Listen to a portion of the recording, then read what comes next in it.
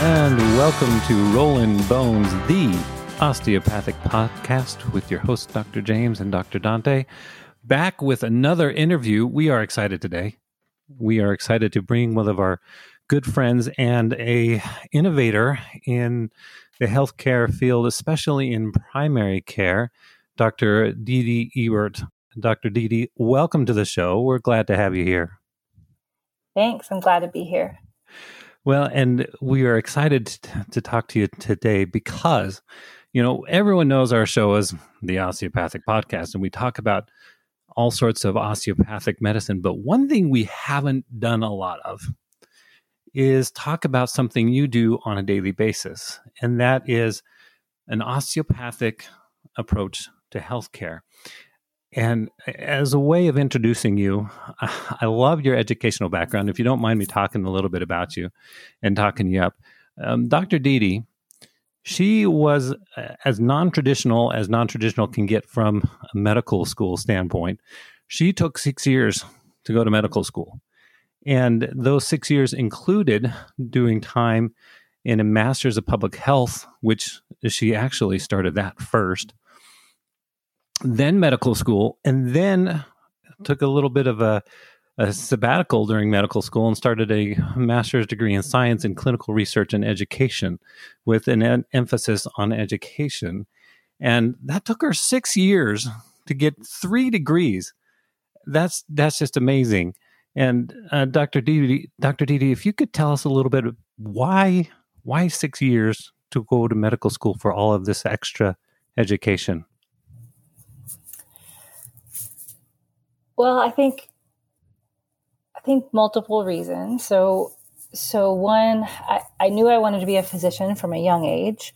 And then in researching medical schools, I liked the osteopathic philosophy. And in reading about it more, to me, I saw the osteopathic philosophy in public health really being kind of like, I don't know, like including primary care with public health was almost an extension of the osteopathic philosophy. Like a person was also like their health had to do with the family that they were in and the community that they were in and like the social and environmental factors. And I wanted to have an impact on all of those levels if I could, or understand how one could have an impact. It's actually, and I say that's a recurring theme in our show. Actually, the word that Dr. AT still used in his own writing was something called biogen, Biogen. It was the idea that when looking for the problem, pathology wasn't as clean of a word at the time, but when looking for the problem, sometimes the problem was at the level of the patient, as in maybe it was his or her anatomy, his or her lymphatics, or with this and the other thing. Sometimes it was not quite there. Maybe it's in his biochemistry, as in maybe the tissue is just poor. Or in the other direction, maybe the reason that guy's movement is so poor is the situation that he or she is in, which opened up this whole continuum where maybe the job as an osteopath isn't to focus on the patient per se, but the medical scenario, zooming in and out as needed. Public health was a logical extension of his later writings before he kicked the bucket. One of his last projects was actually a hospital for mental health, with the idea that would address the mental health concerns of the region from a socioeconomic standpoint, basically just housing these guys. But unfortunately, he passed in the middle of that project. Well, and what's interesting about that idea, as medical science became quote unquote modern, it became more reductionistic in nature. And it seems like health systems lost their connection with public health, despite the fact that much of our greatest successes in the healthcare industry came because of public health initiatives. And I'm talking about things like hygiene, improved fetal maternal care that led to dropping rates of fetal mortality and maternal mortality, and vaccinations and the like that seem to really be public health's big contribution to health. But the systems seem to be disconnected from each other. And what Dr. Didi does is reconnects those systems. And does it in a very meaningful way in a clinic setting and in an academic setting. So, Dr. Dede, why do you go about medicine the way you do? I think for me, I also, my background is from a family of teachers, and I believe that imparting what we have learned collectively to the next generation of physicians is important for innovating or changing healthcare in a way that we need to go. So that's part of it. And I do believe that learners can contribute to the quadruple aim. And so that's what I'm passionate about. I believe that the learners can help us improve the system. So that's kind of why I approach things the way that I do in our clinic, and including learners the way that we do. Okay, so quadruple aim. Before I met you, I had never heard of that term, and I'm thinking Dr. Dante with his firearm aiming at 4 different targets in sequence, firing off. Yeah. So, but I don't think that's what we're talking about at all. So, where does this quadruple aim come from? Number one, and then we'll talk about it after we talk about where it came from. So it came from the Institute for Healthcare Improvement, and they originally established what's called the triple aim. And so we can go into more detail on that. But then the 4th aim is just wellness of the healthcare professionals. Well, I mean, let's not take that for granted. A lot of our viewers are that a lot of med students, we found out. And on top of that, it's a fair amount of our patients. So let's actually back it up a tick. The triple aim itself, for those who aren't familiar with this language, that might actually be a new term. So why don't we set that stage a little bit? Yeah, let's go through each arm of the goal here. Right. So obviously 3 parts. First part is patient experience. The second part is population health outcomes. And the third part is, it's per capita cost. Per capita cost is the third part. So cost effectiveness almost.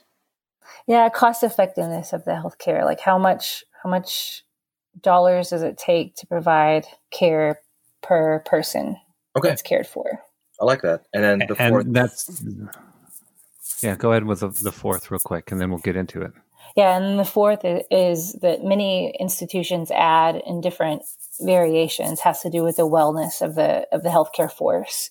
So how do we prevent burnout in the people who are delivering or providing the care? Very, very important. And I look at these 4 aims, and especially wellness, and to be honest with you, I see a direct influence on patient experience with wellness, because we talk about satisfaction, and we're normally there are some negative terms when we talk about patient satisfaction, at least on the physician side. Things like Press Ganey scores and internet reviews from patients, but that really doesn't completely express what satisfaction is. What do we mean by improving the patient experience, focusing on satisfaction and safety and quality? So the way that the IHI, or the Institute for Healthcare Improvement, describes it, that experience is better measured by just global satisfaction. So like in our network, we talk about, would you recommend this provider? Just overall globally, would you recommend this experience to another patient? That's the easier thing to measure. I think the harder thing to measure is the quality portion. So safety, equity, timeliness of care. So things that the patient might not even be aware of, it might not be on their radar.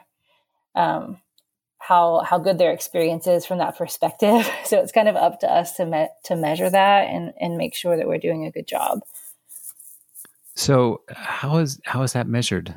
I'd imagine there's all sorts of different ways of doing that, but more generically, how do we qualitatively and quantitatively measure these kinds of outcomes? Well, IHI has an entire position paper on that. So, and it's very variable on the individual institution. So, just for safety, for instance, we might have reporting mechanisms to alert when there's been what we call a miss or near miss situation in medicine. So maybe there wasn't a bad outcome, but through different layers of team members, a nearly bad outcome was caught, and we were able to avert a bad outcome. So that might be one measure, for example, for safety. Are we able to reduce the number of actual bad outcomes, and are we able to increase the number of potentially bad outcomes that are caught at a level before it affects the patient? Well, and a lot of these outcomes, bad outcomes, quite often are based on poorly designed systems versus poorly performing clinicians, right? So Correct. If we can design a better system, we can reduce outcomes that are poor. For example, medications that are either misprescribed or prescribed to the wrong person, if the EMR is designed effectively, quote unquote effectively, that we can reduce those poor outcomes, right? Correct. Yeah. And a lot of the safety stuff does end up being team-based or system level. Although you can look at the care of the individual provider. Now, fortunately, at an academic setting like ours, we have some additional folks that can help us. And in our case, we have students that seem to be really working hand in hand with us. How has having students been helpful with doing what you do? I think at a university clinic, often we're serving an underserved or underinsured population, and I think that's fairly normal across the board for university-based settings. So these are clinics that might be under-resourced compared to a community clinic. So in that setting, we want to make sure that everyone's at the top of their training. So that meaning we want every person to be able to use their skill sets to help the patients. So kind of all hands on deck kind of concept. Mm-hmm. And historically, the most underutilized member of the healthcare team is the learner or the medical student. They're really smart people, have a lot of skills, have attained some competencies, and we want to include them in our team to be able to help improve outcomes for our patients. It's funny you mention it that way, actually. I was meeting with some of so we work in the same clinic, if that wasn't made clear. I was working with some of the med students now becoming second years on Friday, and I was having this conversation with them that in any other world, these are high-functioning adults, professionals with responsibilities, but in this so med school is a very strange entity. You graduate from high school, you graduate college, do some stuff in between possibly, and you end up in med school. And the vibe is very, very close to high school, actually, as far as the 4-year progression, freshman, sophomore, that whole thing.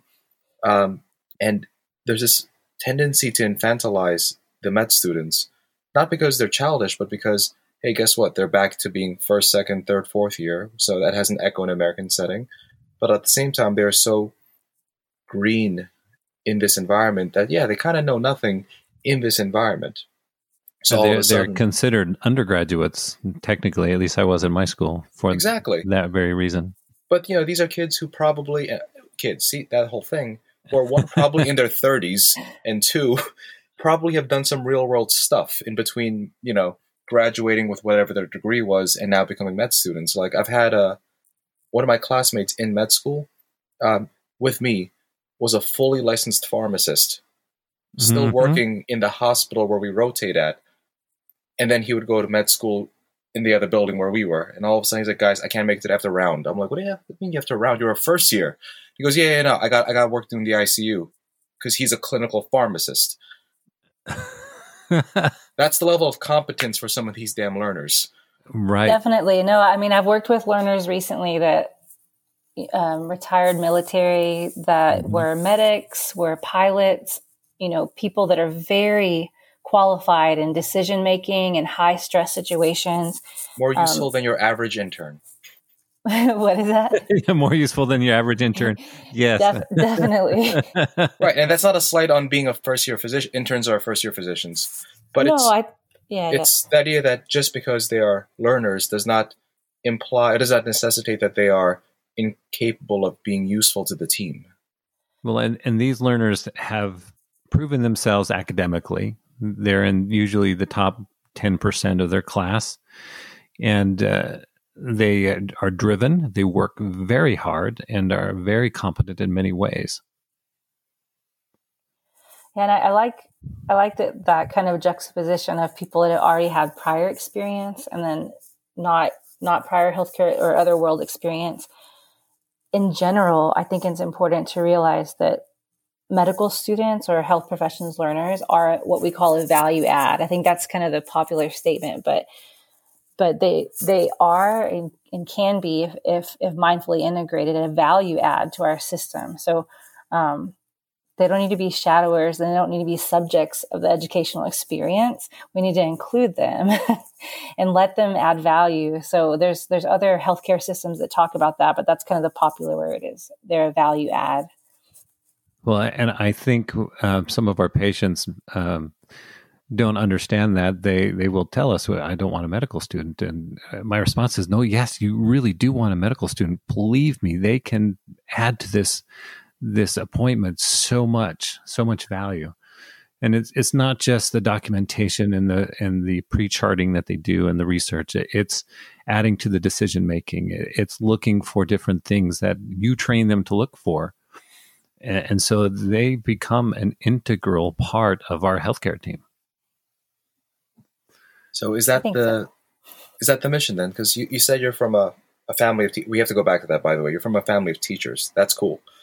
So okay, you're a physician who's from a family of teachers, and it sounds like the thing that activates you is, aside from the clinical care, obviously, it's getting the game of these med students who affiliate with us up, like making that resource actually useful, as opposed to just being so traditionally a lot of medical students do this thing called shadowing, which sounds about as benign as the word would be. So a shadow basically just kind of hangs out in the back, in the corner. They have their hands behind their backs, kind of like in this pseudo military pose, silent as a shadow would be, until until some angry attending, standing at attention, right? And then the attending will snap some random comment like, "Hey, med student, what's like the ligament that binds the who knows what to the God knows where?" And then they sweat profusely, answer the question. You slap them a bit, and then like that's the image of what a shadow would be. And the whole point is you don't need to be that. Because of what Dr. Ebert's alluding to, they are useful. And it sounds like your shtick is making people remember that these people are useful and that they're people, and you shouldn't slap the med student. They're smart people. They're smart people, yeah. They're smart. Honestly, they got to med school. I talk to many of these students and I think, oh, they're so much smarter than me. Like some of them talk about what they do and I'm like, holy smokes, I wouldn't be competitive against some of these students. I feel exactly the same. I'm like, I'm not sure if I'd get in anymore if I were to apply again. Like they're very accomplished. Yeah. One of my mentees is a damn neuroscientist. I'm like, come on, just what? Well, and they do help in improving the patient experience, but let's move on to improved population health. I think this is an interesting idea. This idea that we are trying to improve public health and population health. I often tell my patients, at least in the musculoskeletal side, that my goal is to get them to the point where they don't need me anymore. And from a business standpoint, that's not a great business model, right? But from a health model, that's exactly right. So when we're looking at improving population health, we are in the business of making people well, which it seems a little bit counterintuitive, but that's really what we want to do. What does this look like, an improved population's health? I guess I'll talk about it from a clinical standpoint. We're looking at, can we prevent the onset of chronic illnesses? So can we look at maybe, for example, behavioral risks across our patient population, or physiologic markers across our patient population? And can we address those to prevent the onset of chronic illnesses like diabetes? So say we look at people's body mass index, which is a ratio of their height and weight. And we say we want to try to get the percentage of our patients with an elevated body mass index down so that we can prevent the onset of diabetes or other chronic disease states, then that might be one of the outcomes that we target with population health interventions. So essentially, we are looking at our patients, and from an osteopathic standpoint, we are looking at what illnesses are prevalent in the population we serve. Essentially, what is their environment, and how can we go about looking at this population health, and how do we go about decreasing chronic illness diagnoses by affecting these groups and their environment? So it's cool hearing you guys frame it that way. I'm trying to think about this. I'm trying to distinguish what makes this different from clinical medicine, like in the day-to-day act. And I mean, the moves at the end of the day are the same. It's the same biology that we're fundamentally dealing with, but it's a difference of scale, right? Like, if I focus on one patient at a time, I can do so much good, and that's fine. But if I start zooming out and assessing at the level of that environment, I'm still looking for, hypertension, BMI issues, obesity, et cetera. But now I'm looking at it at a scale. I'm assuming the tools we would use would be different at scale. Like, I wouldn't counsel a community the same way I would in a one-on-one. So what makes the public health mode different in its operation? Yeah, thanks for asking that question. I think at the individual scale, we need to be paying attention to what we call social or structural determinants of health. And then also where a patient lives and their culture. So things like that. And we might elicit those as histories at the individual level. What do you mean by social structural determinants? So social and structural determinants might be like race, ethnicity. It might be cultural background, number of members in your family, things like education level, income level, the neighborhood you live in, whether it has sidewalks or like a walkable neighborhood or a place to exercise or a grocery store. So those are things that impact your ability as an individual to maybe the ease of making good choices that might lead to health or disease outcomes. Now that is an interesting perspective. I remember as a medical student, I worked in an inner city clinic, and we were out in Philly. And there were plenty of corner stores, but they had all sorts of highly processed foods and cigarettes and whatnot, nothing that was good. But we would talk to our patients about going and getting produce, for example. And their response was, well, I ride the bus. How am I going to go home on the bus with enough produce for a week? I can't do it. And so I go to the local corner store that's got all the packaged foods because that's easy. That doesn't require processing. That doesn't require extra cooking and the skills associated with that. It seems like some of that population had even lost their skills in the kitchen because they didn't have access to good fresh food, and they didn't have access to good kitchens for processing it. So it makes a lot of sense that we would want to look at these groups and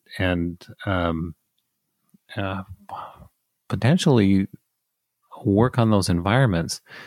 What kind of resources do we have in the community to help with some of these things? think the resources we have may be broad, and it depends on the zip code that the patient lives in. So I think at the level of our clinic, there's a website, and I can't remember the name. I think it's like Find Help. It used to be Aunt Bertha, and now it's like findhelp.org. But like at a clinical level, I can identify where a patient lives and look up a resource in their community. So I don't have these memorized. I can look it up based on the individual patient. But I think from a population standpoint, to bring it back to that question earlier, is as a clinical practice group or a group of physicians working together, if we identify patterns in the needs of our patients by zip code or by need, we can more strategically partner with community organizations to serve that need.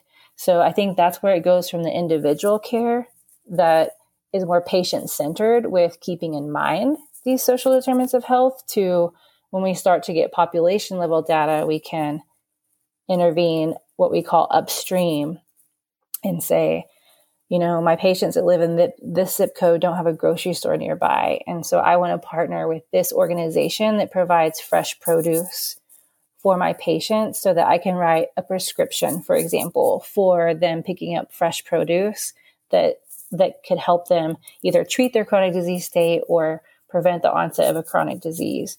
And so it just becomes a more kind of upstream approach for addressing some of the needs. So let's play with that then, because that sounds really fun, actually. Let's make a scenario. I got a bunch of patients in my panel. We find out that a bunch of them live on the same block, whichever block it happens to be.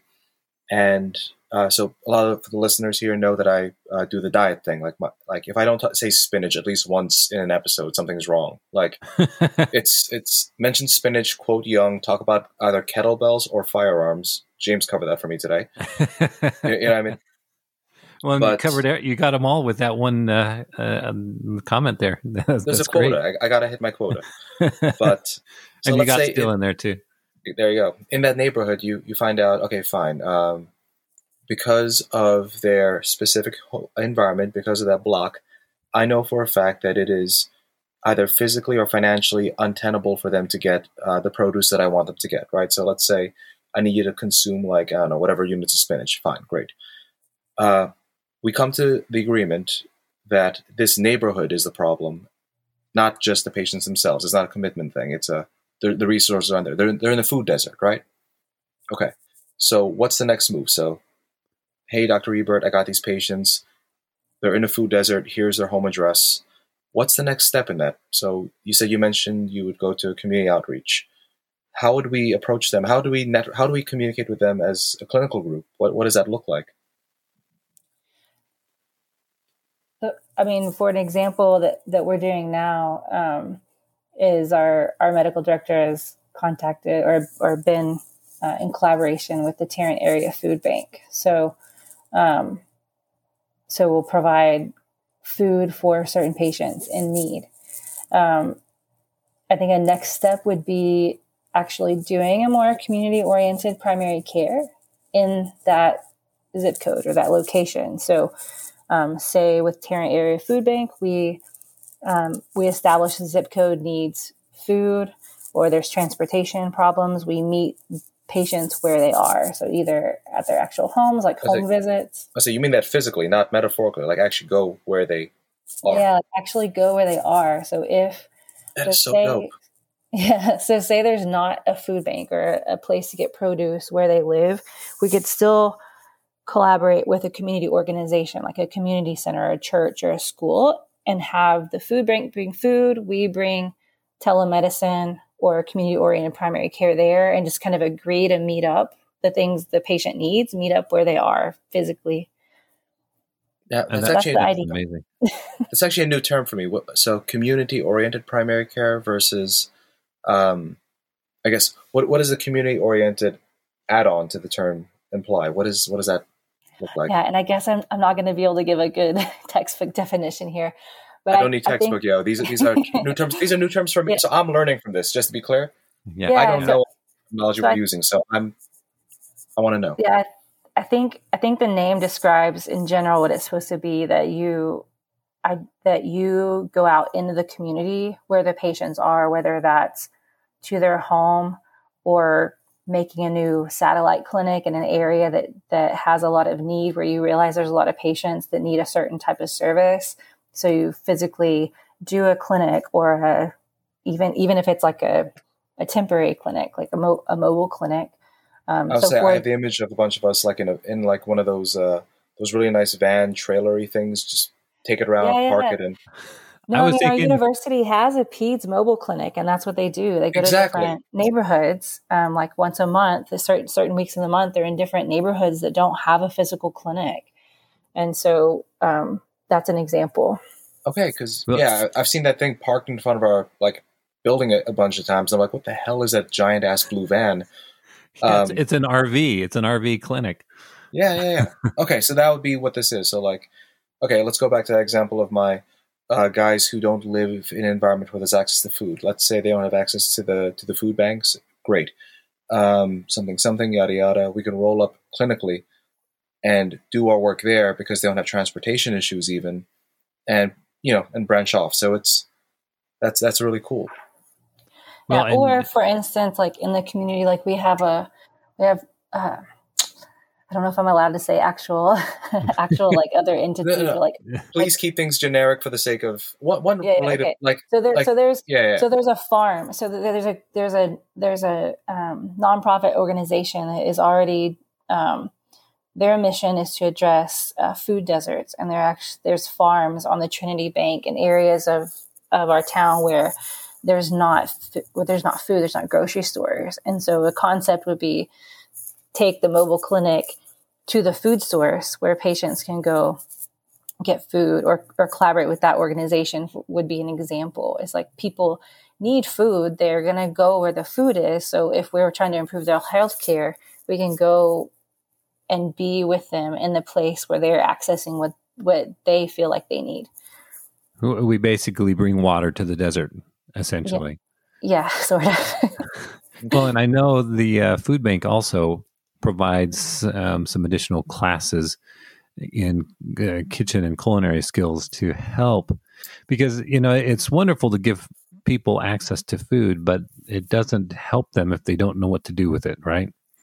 It's just like giving them water. If they don't know how to actually get access to the water once it's made available, it's not going to, you give them water, but don't give them a cup, they're not going to be able to drink it. That actually reminds me of a terrifying sci-fi short story. I just okay. Who's the author? I don't remember, man. The thing was a goddamn nightmare. It was. I have no mouth and I must scream. Oh, that I think there was a Fringe episode where people's mouths were being grown over. Yeah. It was made into like a really short web game or something like that. But how can we don't have to go? We don't have to go full into it. I'm just gonna say to the people listening, check it out. It's a nightmare. You'll hate me for it. I apologize. I apologize for nothing. Actually, go read it. It's too much of a non sequitur to bring up in too much detail right here. But just letting you know, at some point we'll break it down. We knew it was coming. Now, all of these ideas are great, but one of the major issues with medicine is cost, and the third leg of this arm, or this aim, is the decreasing the per capita healthcare cost. Traditionally speaking, modern medicine has really been stuck in the old style factory type approach for assigning value. And what I mean by that is, however many widgets you produce, aka RVUs, or procedures you do, determines your value as a clinician. And we've been doing this for years. The system reimburses really well if you do procedures. It doesn't reimburse nearly so well if you use your brain for anything that's not using your hands. And that's not to say the proceduralists don't use their brains. They absolutely do.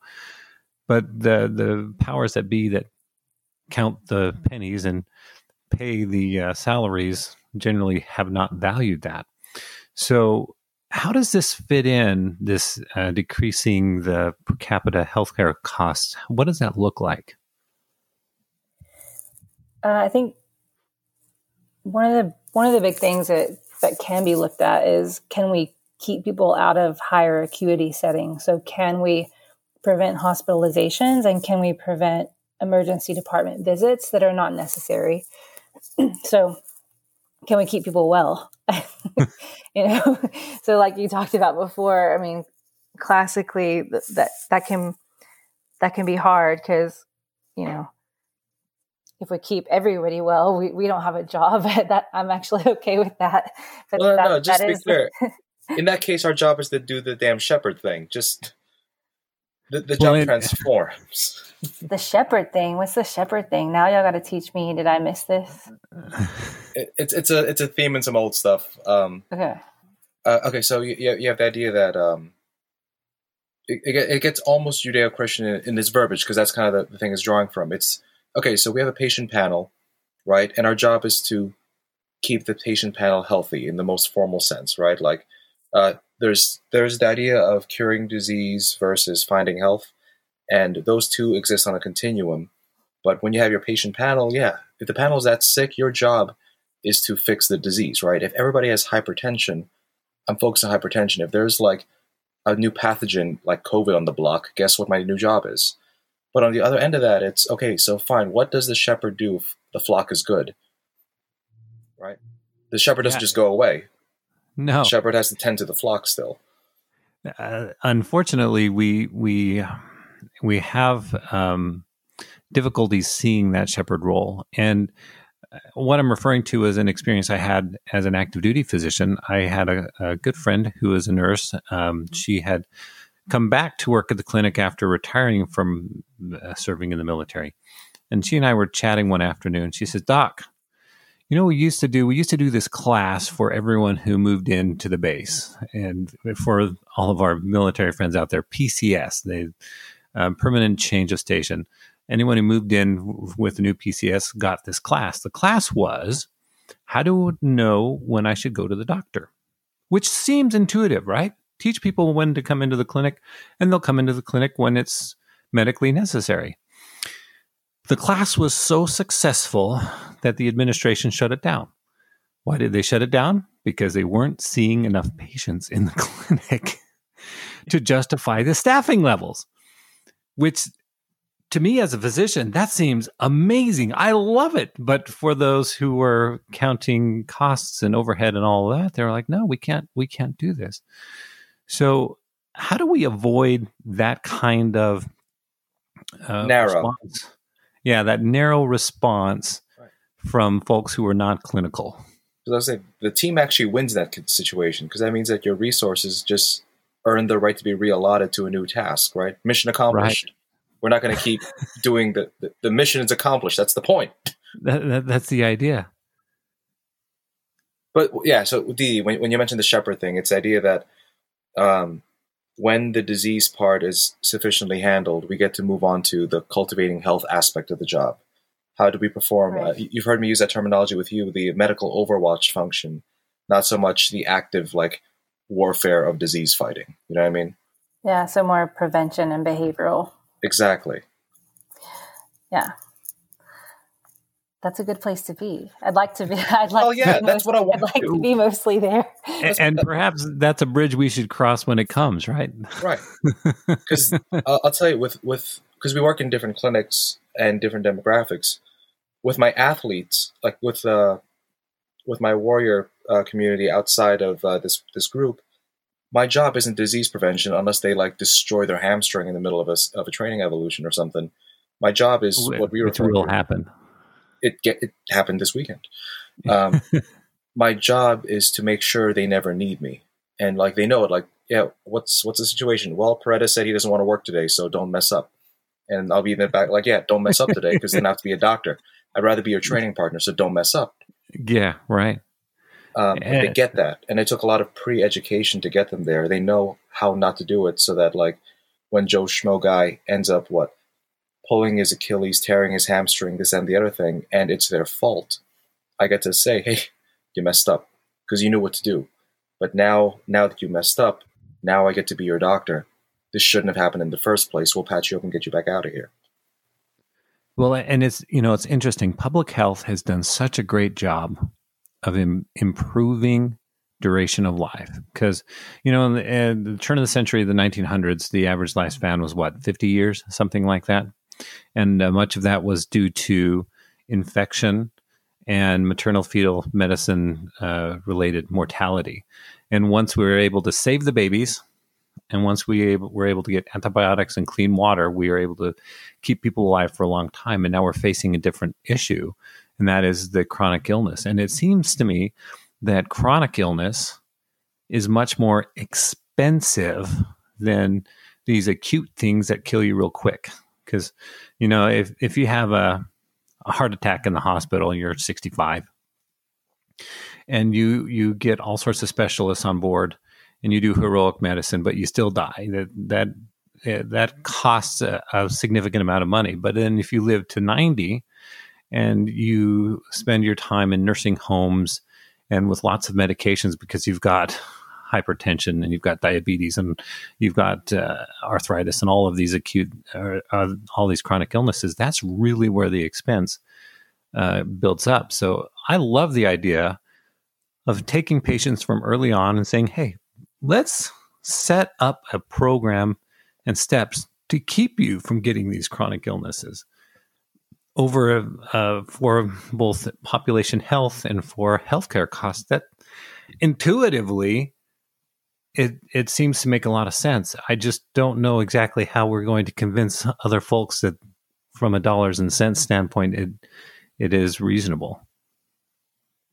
But maybe that's something we have to work on for a long period of time. Yeah, let's be real. Sure. That's kind of the okay. So there's a small ulterior motive. I love that there's a camera, by the way. Like my hands move a lot when we talk, and like my hands move a lot when we talk, guys. But it's your martial arts instructor. Just start like punching. Personality. So, look. Obviously, we talk to our guests before they show up. You know what I mean? So there's an overarching narrative in what we want to present to everybody. One of the reasons we wanted Dr. Ebert to come on board was because we wanted to have this public health discussion, at least introduce the idea, because we've talked so many times about, how many times have we talked about food in the past year, you and I, Dr. Aston? Every time we talk. Basically. Because we needed to bring that idea up to the limelight. Like, why the heck is the Osteopathic Podcast talking about food? It's because that's how you nurture your goddamn fascia. Right. At the same time, so I want everybody who's listening to make note here. We're starting to shift our focus a little bit, right? I've only mentioned food so many times, but it's because there's other parts to taking care of a person, to finding health, than just feeding them right or even moving right. The limitations to that come from your environment, which is why we want to begin this bridge. This isn't the only time we're going to have Dr. Ebert on board, hopefully. If we scared you off, I apologize. At the same time, we want to mature this narrative of why public health matters in a very articulated context, right? So why does it matter? Reason one, because it's the four aims, right? What were they again? So we have. I'm going to put you on the spot. I need to look at 4 aims. Improved patient experience. I've got this right in front of me, so we can do this. Thank you. Improved patient experience, improved population health, decreased per capita healthcare costs, and number 4, which we haven't talked about yet, but we will, is healthcare professional wellness. Right. Those are all worthy missions. In fact, hell, those all deserve their own hour-and-a-half slot as a talking point. You know what I mean? But it's hard to convey why this is so important because, and this is something I actually learned from a video game standpoint. So once upon a time, I played a crap ton of World of Warcraft. Mm-hmm. A lot. It was a lot of World of Warcraft. And I played a healer in that game. So my job in that game was to prevent people from dying. Surprise. Look, our team I wanted to roll a warlock, but just different story. Yeah. Point being, my job was to keep the team alive in a very formal sense. Now, there's 2 ways to play a healer in this context. You can either fix the damage that happened, basically a big badass monster attacks you, you get hurt. Hey, priest guy, fix me up. Yeah. The other build, which is actually what I picked, was something called a prot build, a protection build, where instead of healing the damage that happened, your entire job was to make sure they never got hurt in the first place using magic and things that are video game-ish in that nature. And the armor thing that was so annoying, you would make magic shields around them so that even though they took massive damage, it broke the shield, not their face or whatever. Yeah. And there was always this active debate in the healer builds, like which one's superior, especially for high-end rating stuff. When this really matters, you're like, you need to find the optimal build. And if you just look at the stats, you would say the healer, like the actual heal damage build, was superior because look at all the damage I'm healing. But when you actually went to the high-level games, it was the prot builds that were selected out as superior because it didn't matter how much damage you healed. He never got hurt because of me. So exactly. What sucked was on like the on the spreadsheets, because we would do some damn mathematics to figure this crap out. You look like you did nothing the entire game. Like, what are you doing, man? Chilling. Are you sure? Yeah. What have you done this entire like raid? Everything. You're still alive, right? Yeah. Like, did you die? Like, it's Z-Dog MD all over again. Just put on the Vader mask. But did you die? No. Then I did my job. Shut up. Let me get my loot. But it doesn't look nearly as glamorous. Like, you look boring. You literally just stand there watching over everybody, making sure nobody's shields drop. And as long as nobody's shields drop, you look like you're doing nothing all damn game. But in the back of your head, you're actively watching so damn much because you're not worried about the guy who got hurt. You're worried about literally the whole damn team. But it looks like you did nothing. Yeah, that's why that's why the ER is so glamorous, and public health is really where it's at in the background. Yeah, ERs in my weird ass metaphor, by the way, would be like rogue builds or like druids who spec into being a cat, maybe a moonkin. My gamers will understand that. I apologize. Well, and I will tell you, the ER docs will say, I wish we were doing more public health to prevent some of this stuff from needing to come in. Then get a goddamn prot mage. Or, sorry, a priest. So there is so much to be said for that. We really we'll go into this in more depth in our next episode as well. But protecting the public by giving them the shielding that they need, the helping them work within their environment. Boy, that can do a lot of good, both in healthcare costs and healthcare outcomes. And that's really what we should be about. And then the last aim, and Dr. Didia, I love how you really emphasize quadruple aim over triple aim. This whole idea of healthcare professional wellness and burnout, it's a thing. And sometimes I get this perception from the public that, oh, you're doctors, you're making, hundreds of thousands of dollars. Why are you worried about burnout, right? You make all of this money, you live this charmed life, and people see us as though that we're the docs on that show, ER, or any of the medical shows out there, Grey's Anatomy, House, any of those kinds of things. Don't sleep with your interns. Yeah, please. Never. The amount of people who watch Grey's Anatomy and just the entire premise of that damn show weirds me out. Like, it's creepy to watch it at a skeevy level. I'm like, none of this is. Yeah, this is not real. This is not real.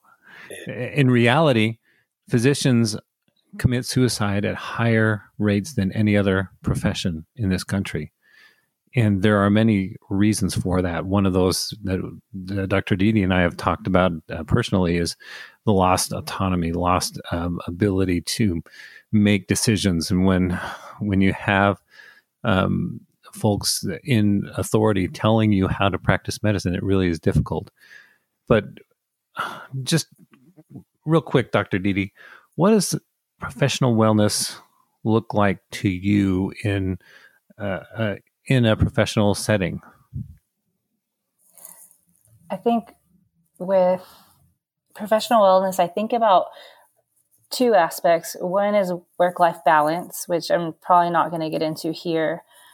But I think the other part that connects in with that primary care and public health alignment is the ability to address the problem that you've diagnosed. So as physicians, we tend to be the diagnosticians. But what happens when we diagnose a problem that we don't have that much control over? I can diagnose diabetes and I know all the medications to use and I know the ideal behavioral targets.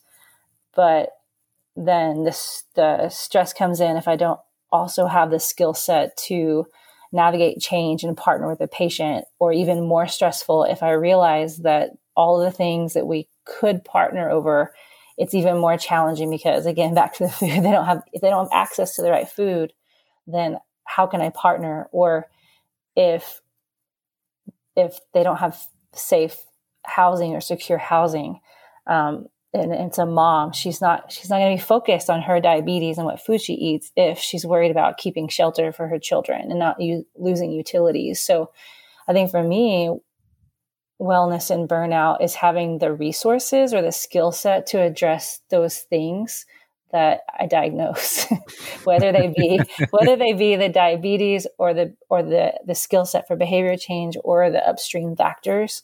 To me, that's where I see a lot of burnout come in our primary care setting. It is definitely a frustrating thing to say, I know this is what you need, but for example, exercise. You need to be exercising, and well, I can't afford a gym. Or for the older population, I don't have any access to Silver Sneakers where I live. There's no YMCA. There's no affordable access to equipment. And so that is a frustrating thing. And then to add to that, the demands that are placed on physicians, you need to see more patients, you need to see them faster, and their health outcomes need to be improved, and you need to get your documentation done in the right amount of time, and it needs to be coded right. And all of these things add to a point where the physician says, fine, I'm done. And honestly, it seems a little cliche to say this, but if you can't take care of yourself, you can't really take good care of your patients. If you're sick, it affects your decision-making. It affects your ability to concentrate and to work within a system. It is all, here we go, osteopathic. It's all interconnected, isn't it? Definitely. I mean, I should bring up, I've never actually heard wellness in our field brought up in that manner. Like, I'm used to hearing the context, one in resident wellness, because I'm only 2 years out the gate. It's always been a conversation about work hours, stress modulation, being able to develop the resilience to handle the sometimes honestly nightmarish things that we have to deal with. I haven't really heard it framed in terms of, I mean, I've heard it as autonomy, but I've never heard it as the ability to fix the thing that we recognize. It's a no-brainer now that you say it out loud, but that's actually really cool.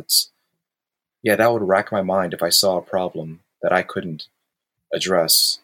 And that might not be a human thing. That might be that personality thing, right? Like if you're a physician, part of your training, part of how you've been constructed is to be a problem solver and to be put in a position where you can see the problems and you have the expertise to recognize it at multiple levels of analysis, and then be put in a situation where you have no means to address it. It gets, that would wreck me. Well, and I think we've seen that a lot with the pandemic that's come out in stories too, where there's just healthcare systems that, I think India has been the one recently where, doctors know what to do, but if you run out of oxygen tanks, then if you're out of dexamethasone, you're out of zinc, you're out of vitamin C, whatever medication or tool you have, then it's frustrating. And this can be so many factors. It can be the system that they're in. It could be the environment they're in. It could be their financial situation or their housing situation. As we've mentioned, food deserts and all of those things contribute to it. So this is a huge topic. And Dr. Dede, thanks for coming onto the show. We are going to have you come back because you have developed a great program at our clinic. And we want to talk about how you've implemented a lot of these aims. All of these aims are integrally combined into the program that you've designed. We are excited to have you come back and talk about that. I think we could have multiple episodes, really, if you want to. Thanks again for coming, and thanks again for joining us on Rollin' Bones, the osteopathic podcast. Join us again when Dr. Dede comes back and talks more about the quadruple aim.